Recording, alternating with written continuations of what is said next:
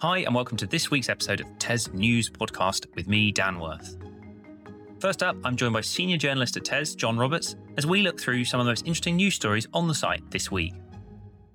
John, welcome to the podcast. Great to chat with you. And we're going to be talking about a few stories from your news desk this week. And we're going to start with some very interesting, very insightful stories about SEND and where we are with that, because obviously, we hosted our latest Educational Insights report has gone out this week, looking at the SEND element of the education sector. As part of that, we run a webinar with some real sort of top people taking part, offering their views, their thoughts, concerns, where they think the opportunities lie to improve this area of education.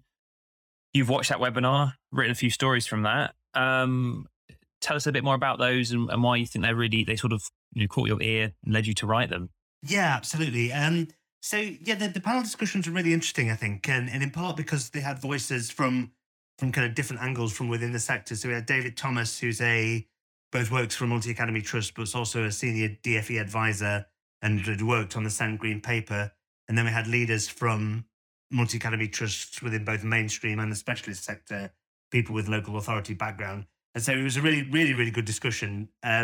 We pulled out a couple of things as news stories, as you said. Both of them kind of led on comments from David Thomas, who was the Department for Education advisor, and who I think that played a role in putting the SEND Green Paper together. The first one, and it's something he said, but it was also something a couple of the multi-academy trust leaders said as well, was that there is a need for a shift in some school leadership teams' approach to inclusion. He said that there's a problem that everyone would accept exists, that inclusion isn't important to all schools and to all school leadership teams.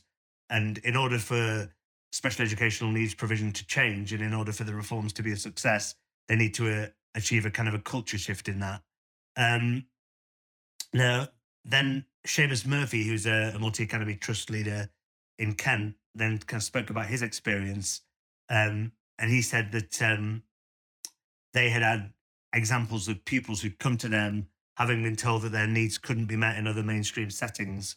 And effectively his trust had sort of got a reputation for being kind of child-centered and putting the child's needs first.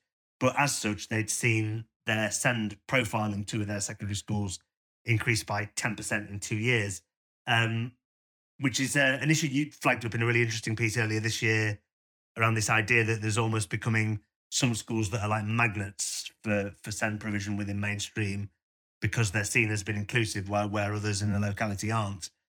Yeah, I was going to mention that piece. You're right. It does sound like that's the trend, isn't it, that we're seeing, and it's the problem. And as you're outlining from the webinar. Yeah, absolutely. But it's really interesting to hear a Department for Education kind of advisor acknowledge it as well and sort of say that that's something that the government really needs to think about. Now, the Green Paper that came out the end of March has a number of proposals that kind of show the government is intending to make the school system more inclusive. It talks about giving councils more powers to be able to direct academies within their authority area to admit particular pupils. That currently that's not something they do. And I think it's I guess part of the intention is to try and make the system more joined up. And that was certainly the message that David Thomas had. The other really interesting bit around that in that kind of space when they're having that discussion was the David Thomas highlighted that the department's concerned that surveys that they have show that in mainstream schools, teachers are reporting being less confident year on year in dealing with pupils with SEND. And he said that the department was trying to get a handle on why that was happening. Susan Douglas, who's a chief executive of a trust of specialist schools, suggested he showed the need for more training, both CPD and initial teacher training. And there's also a discussion about the extent to which a culture shift in schools might also need kind of leadership training for those people who are kind of responsible for schools and trusts to think about their responsibilities for SEND pupils. Because one of the things that the Green Paper talks about is a new qualification for SENCOs as a way of improving SEND provision. But what Susan Douglas said in the debate was that whilst that's welcome, she doesn't necessarily think that's the most crucial element that the system needs. And what we really need is for all teachers in mainstream schools to be able to teach children with SEND well.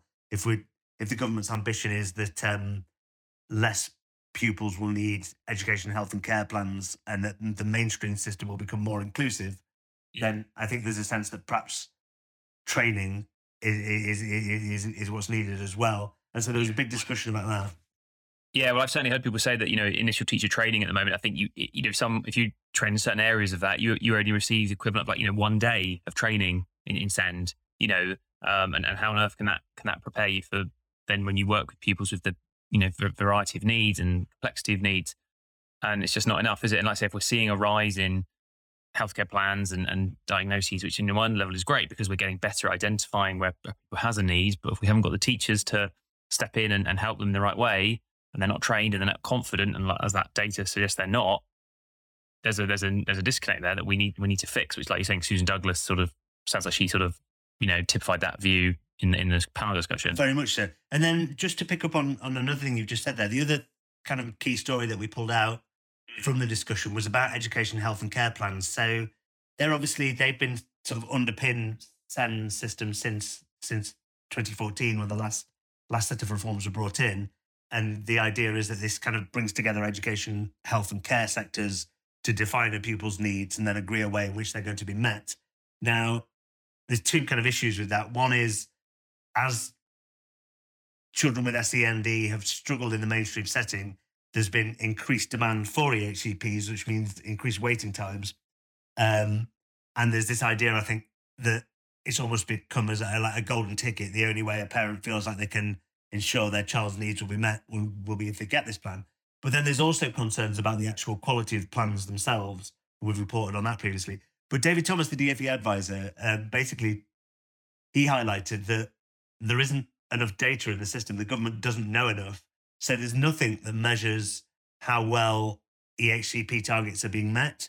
So you can get a sense of the system going badly through increasing number of SEND tribunals, or Ofsted and the Care Quality Commission do SEND area inspections, and more than half of those have had kind of critical judgments. But nevertheless, Mr. Thomas said, the government doesn't have data on whether a pupil's plans are being met. And one of the things they're trying to do through this new green paper is standardize the EHCP process so that it's a lot more uniform across the country and digitize it. So, because I think the other sense is that it's essentially been left to local partnerships and local authorities to kind of develop a way of doing this. And you've almost run the risk of having 151 different SEND systems up and down the country. And they obviously want to kind of standardize that. And as part of that, he kind of indicated that it would be worth the government having some oversight of whether targets are met or not. I think that's an incredibly complicated and thorny thing to do because targets aren't standard within the EHCPs, and sometimes they can be quite vague and not necessarily sort of like well defined, and sometimes they're not time sensitive. So, but it's a really interesting thought that we've got this thing that kind of underpins the whole system, these EHCP plans, and yet the government have kind of come to realise that they don't have any intelligence about at a local level whether what's in the plan is actually being implemented. And so you're sort of saying that, that was something that they would look to do. Yeah, it's a very interesting story, that one. Definitely worth people having a read of. It's got the headline, quite eye-catching headline, DfE and DARP on SEND targets, admits advisor. And then, as you say, the story sort of breaks it all down. And I myself wrote something about the move to sort of standardise and digitise education and healthcare plans. And again, like the sort of concerns that threw up. But some people saying, some forms are 8 pages long, some are 40, when they're filled out. And if you're in a school with multiple local authorities overlapping and you've got these different forms turning up, it can be very difficult for sort of the relevant right stuff to read through them and understand what they're saying when they're all so different. And again, like not having the data does seem like a negative, because if you don't have data, you're kind of flying blind, so to speak. But as you're saying, how do you create targets and sort of metrics that work and don't just create more accountability pressure, or don't end up being just creating a sort of a window you have to get through by a certain time that really doesn't work for that pupil, like you're saying, because the level of need is just different. And very messy area, but also important. And so, as you're thorny, as you think is a good word for it, because you can't ignore these things. So you have to go for it and try and fix it. So, yeah, 2 really interesting stories from that webinar. Definitely worth checking out. And of course, you can also download the report, the SEND report. If you just Google TES Educational Insights, you should be able to find it, download it. It's free of charge. Hopefully, a really useful sort of breakdown of all the issues in the SEND sector. We look at international as well. We look at Scotland, Wales, Northern Ireland. Really comprehensive and hopefully a really good document for people. One other quick story we're going to look at this week is by Callum Mason, who looked at the issue of sort of the cost of living crisis, which is again is a sort of something that we're hearing a lot about in the world at large, as we know, interest rates and all that, and inflation, but in education too. And he talked to a range of people and found that for many, working in schools is not financially particularly that viable, and even like going to work in supermarkets is potentially better pay and less stress, as someone said. Head teachers admit they're struggling with vacancies. I mean, John, again, you've been covering the education sector for longer than I have. I mean, is this quite notable for how bad it's getting, that people are having to sort of genuinely look at careers outside education because of the cost of living crisis? Yeah, I think it's a really great piece by Callum. Definitely well worth a read. He's spoken to a lot of voices, both at kind of a support staff level all the way up to kind of CEO level.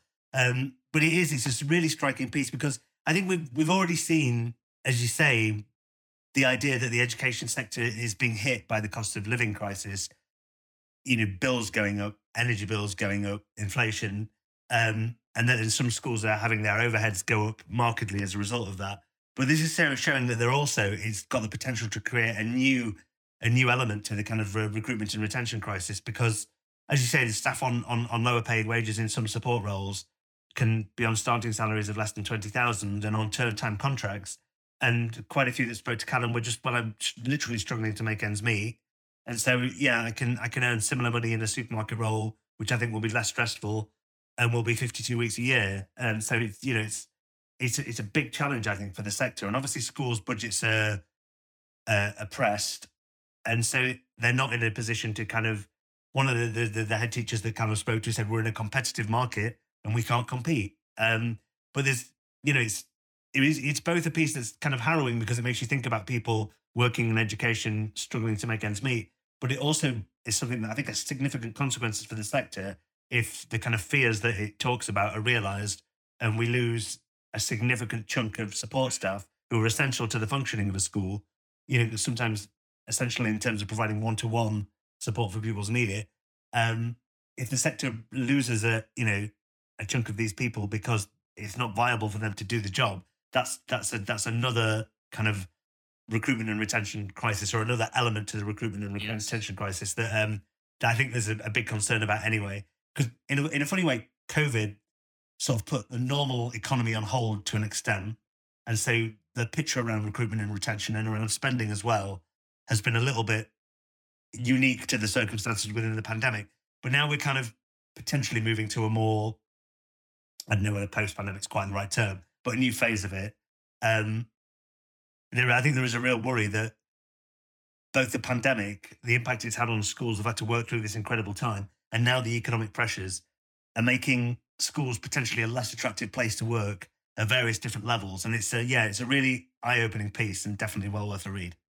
Yeah, absolutely. You've summed it up brilliantly there, so I won't add any more. But as you say, worth checking out. Again, that's got a pretty eye-catching headline of support staff leave for supermarket jobs as cost of living crisis bites. So again, a really good story about Callum, as you say. John, thank you for joining us for the podcast. Great to chat with you. Some really great content we've talked through there, and look forward to talking to you again in the future, no doubt, as more great stories develop. Thanks, Tom. Next, I'm joined by Gronya Hallahan, Senior Analyst at TES, as we look through some of the stories covered on the analysis desk this week. Hi, Gronya. Welcome back. Great to chat with you as ever. And we've got a very eclectic mix of pieces we're going to look at in our section. So let's dive in with a piece actually that I wrote, which came out last weekend. But I think it's a very interesting area. It's around sustainability, because the government announced their sustainability strategy recently for schools. And a big element of that was this new GCSE. But actually within that were some other things. And one thing that really caught my eye was they want every setting to have a sustainability lead by 2025. And when I looked into that, it's a role that I think a lot of people will want to do, because it's about how your school estate can become more energy efficient, can work to reduce carbon use, can become more sort of sustainable, can engage pupils in this activity, lots of great stuff.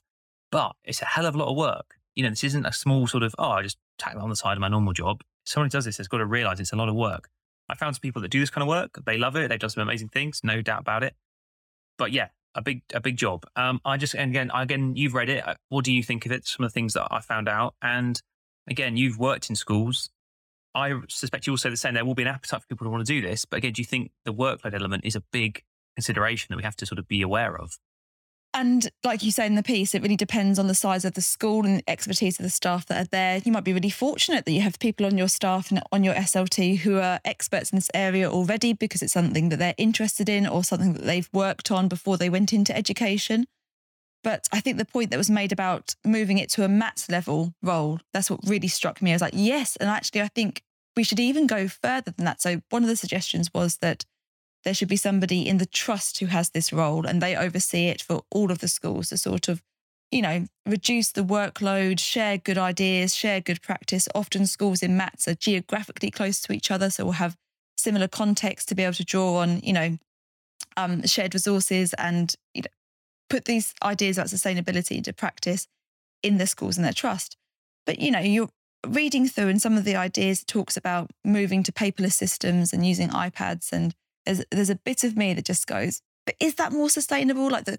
Yes, we're not printing as much paper, but what about the cost of running an iPad? That's not, these are big, complicated topics. And I think asking schools and expecting schools to be experts in this is a bit of a stretch. And I think going to a MAT level and having somebody who runs it in a MAT, but also having guidance even higher up, helping those MAT leaders make the right choices, because the school's main job is to educate the children, and distracting from that and getting to estate management, I think requires more help and always more funding. Yes.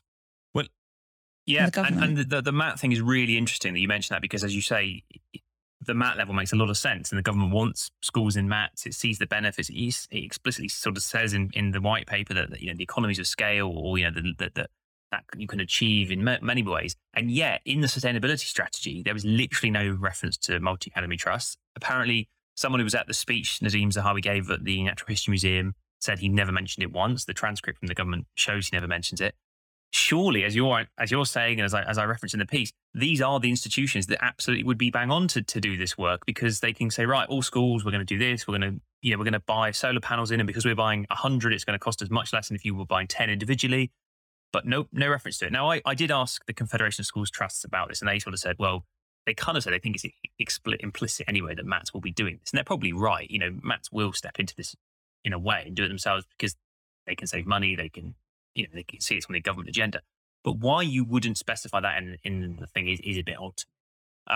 The other thing I thought you touched on that I thought was worth mentioning as well is about this sort of knowledge element. And one thing the government did confirm to me when I wrote this is that every setting would receive funding for one person to go on what's called carbon literacy training, which is a new thing. I'd not heard about it, but effectively enables you to, as it implies, to learn about the world of carbon decarbonisation, energy efficiency, which I suppose might address your point there about, yes, we're going paperless, but our iPad's not, just replacing the amount of energy, and maybe they would actually know, because the amount to print 10,000 documents every week versus running 100 iPads is much less. I don't know, but that's the kind of thing. I did speak to the Carbon Literacy Trust, who are one of these people that have sort of set a lot of this up, and they're consulting with government on how it should all work.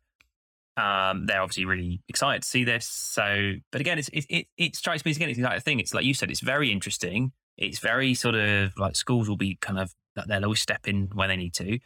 But is it really for an individual school to add this another massive thing on their workload? But I suppose maybe with the number of schools in the system, you have to have a little bit of sort of push down as well as top up kind of approaches, which again, like I spoke to a lady called Wendy Litherland up in the north somewhere, and near Blackburn, I think, and she's done great work in this area for like 15 years at her school and achieved what sounds like great things. So it shows it can be done, but I think hopefully the piece gets across. It's not an easy thing, but yeah, definitely worth, if you're interested in that world of sustainability, or you're thinking about getting involved, or you are a leader at school who's thinking this is another thing I've got to start thinking about. Piece is titled "Tough Task Ahead for New School Sustainability Leads." You can find it on the analysis section of the website. Next story we're going to look at is one by you, Grania. So plenty of good stuff for us to talk about of our own content here, which is you have looked at the upcoming 2022 SATs at Key Stage 1, which are coming to an end in the next couple of years ahead to be replaced by the reception baseline assessment. And you spoke to a raft of primary school teachers and head teachers about, firstly, kind of looking at how they actually run the Key Stage 1 SATs. Because if you're working with young children here, you can't just say, right, kids, you're doing an exam and sit them in rows and tell them to be silent for 3 hours, can you? That's not going to work. So Some really interesting insights there we'll touch on. And then also the fact they're coming to an end, you sort of ask them, what do they think about that? Are they going to miss them? Are they glad to see the back of them shortly? Is the reception baseline assessment a good replacement? Let's start with the first bit briefly on how people run them. A big diversity of people, of ideas. And I think it shows there isn't like a single right way to do this. It's probably whatever's best for your setting and your pupils. The guidance makes it really clear that teachers can use their own judgment about how they're going to actually administer these tests. And I always find it interesting reading through these guidelines and thinking, I wonder how schools do that. Like, what do they actually do? And I know from my time talking to primary school teachers, schools do generally take a very different approach.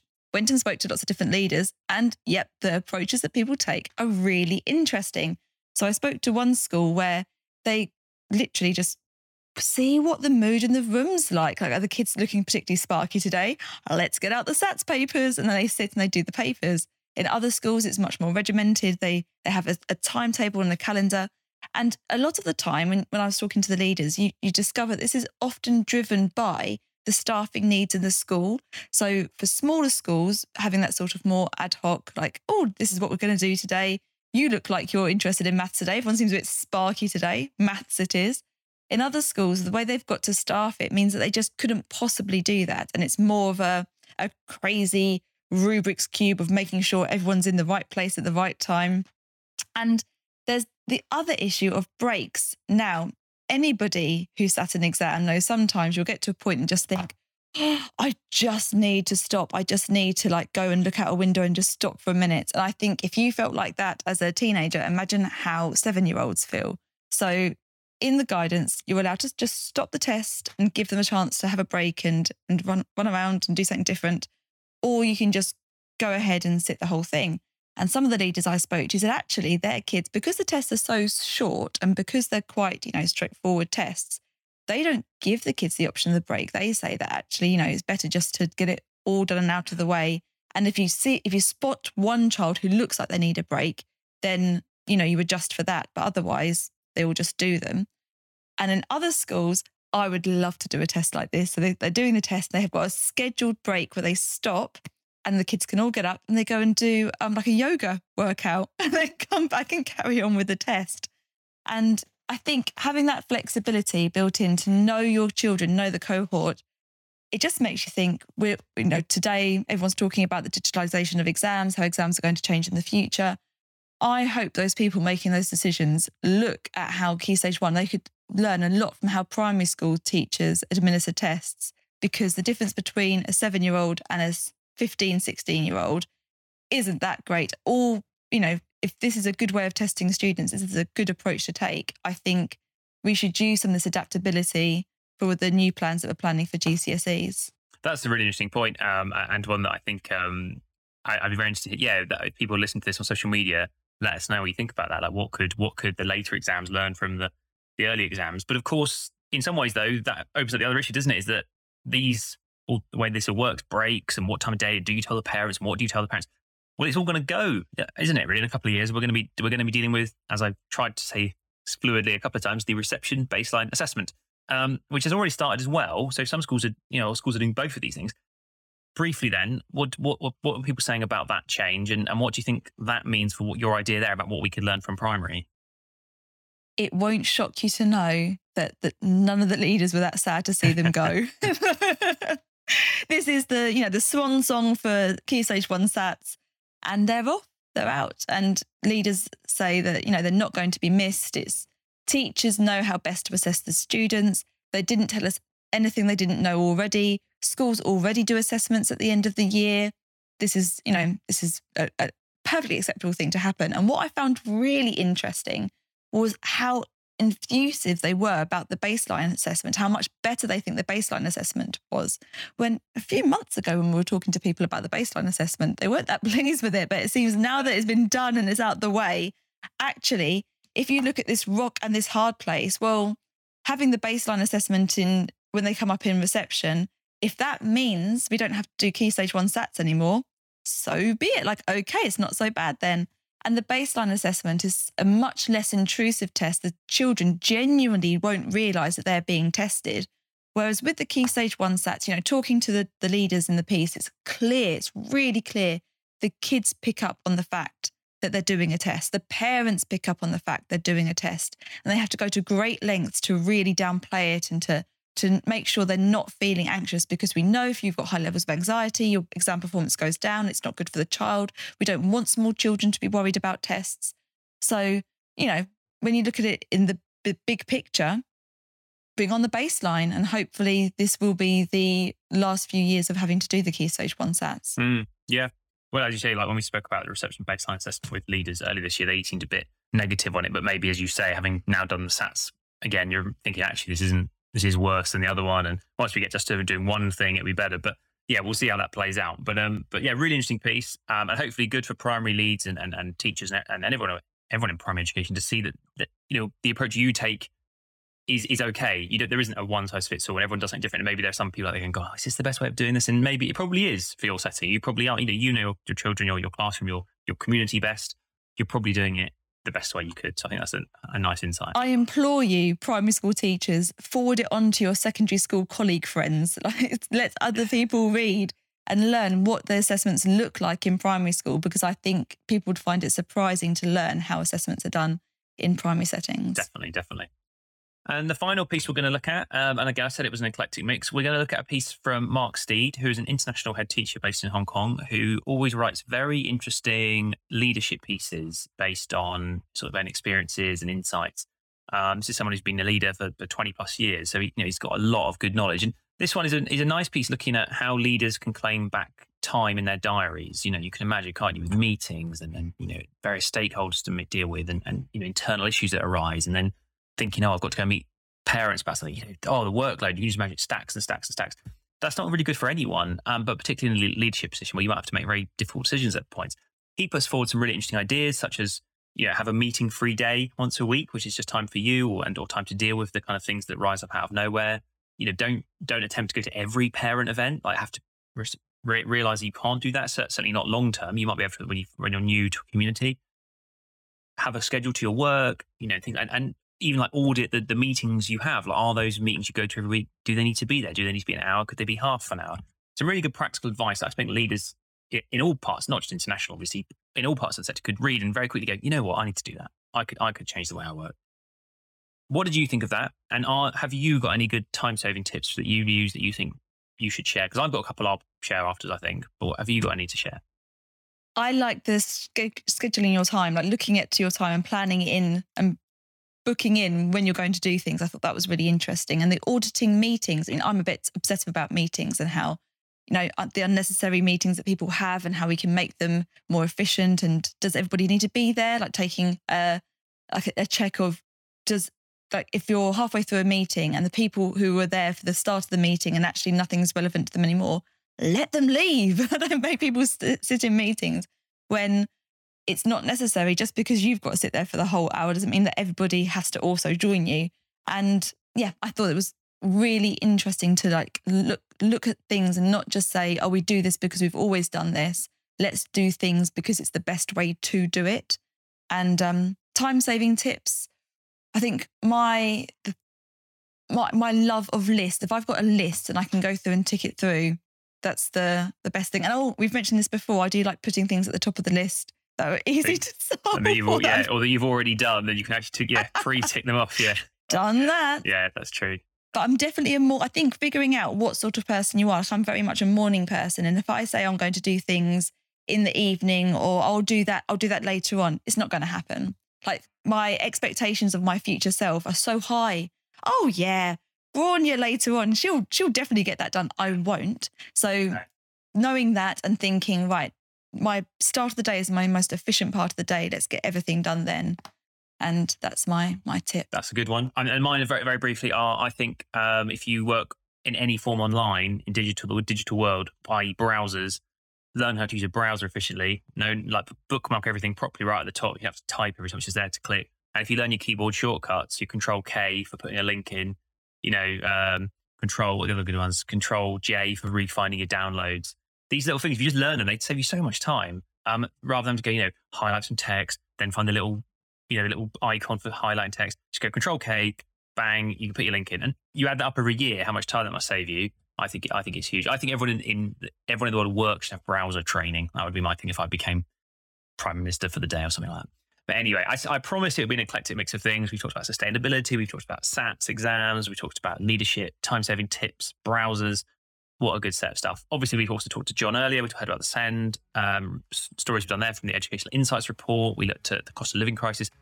Again, real breadth of coverage. I hope the listeners have enjoyed it. I hope you've let us know on social media if you have. And hopefully you'll be back with us again next week.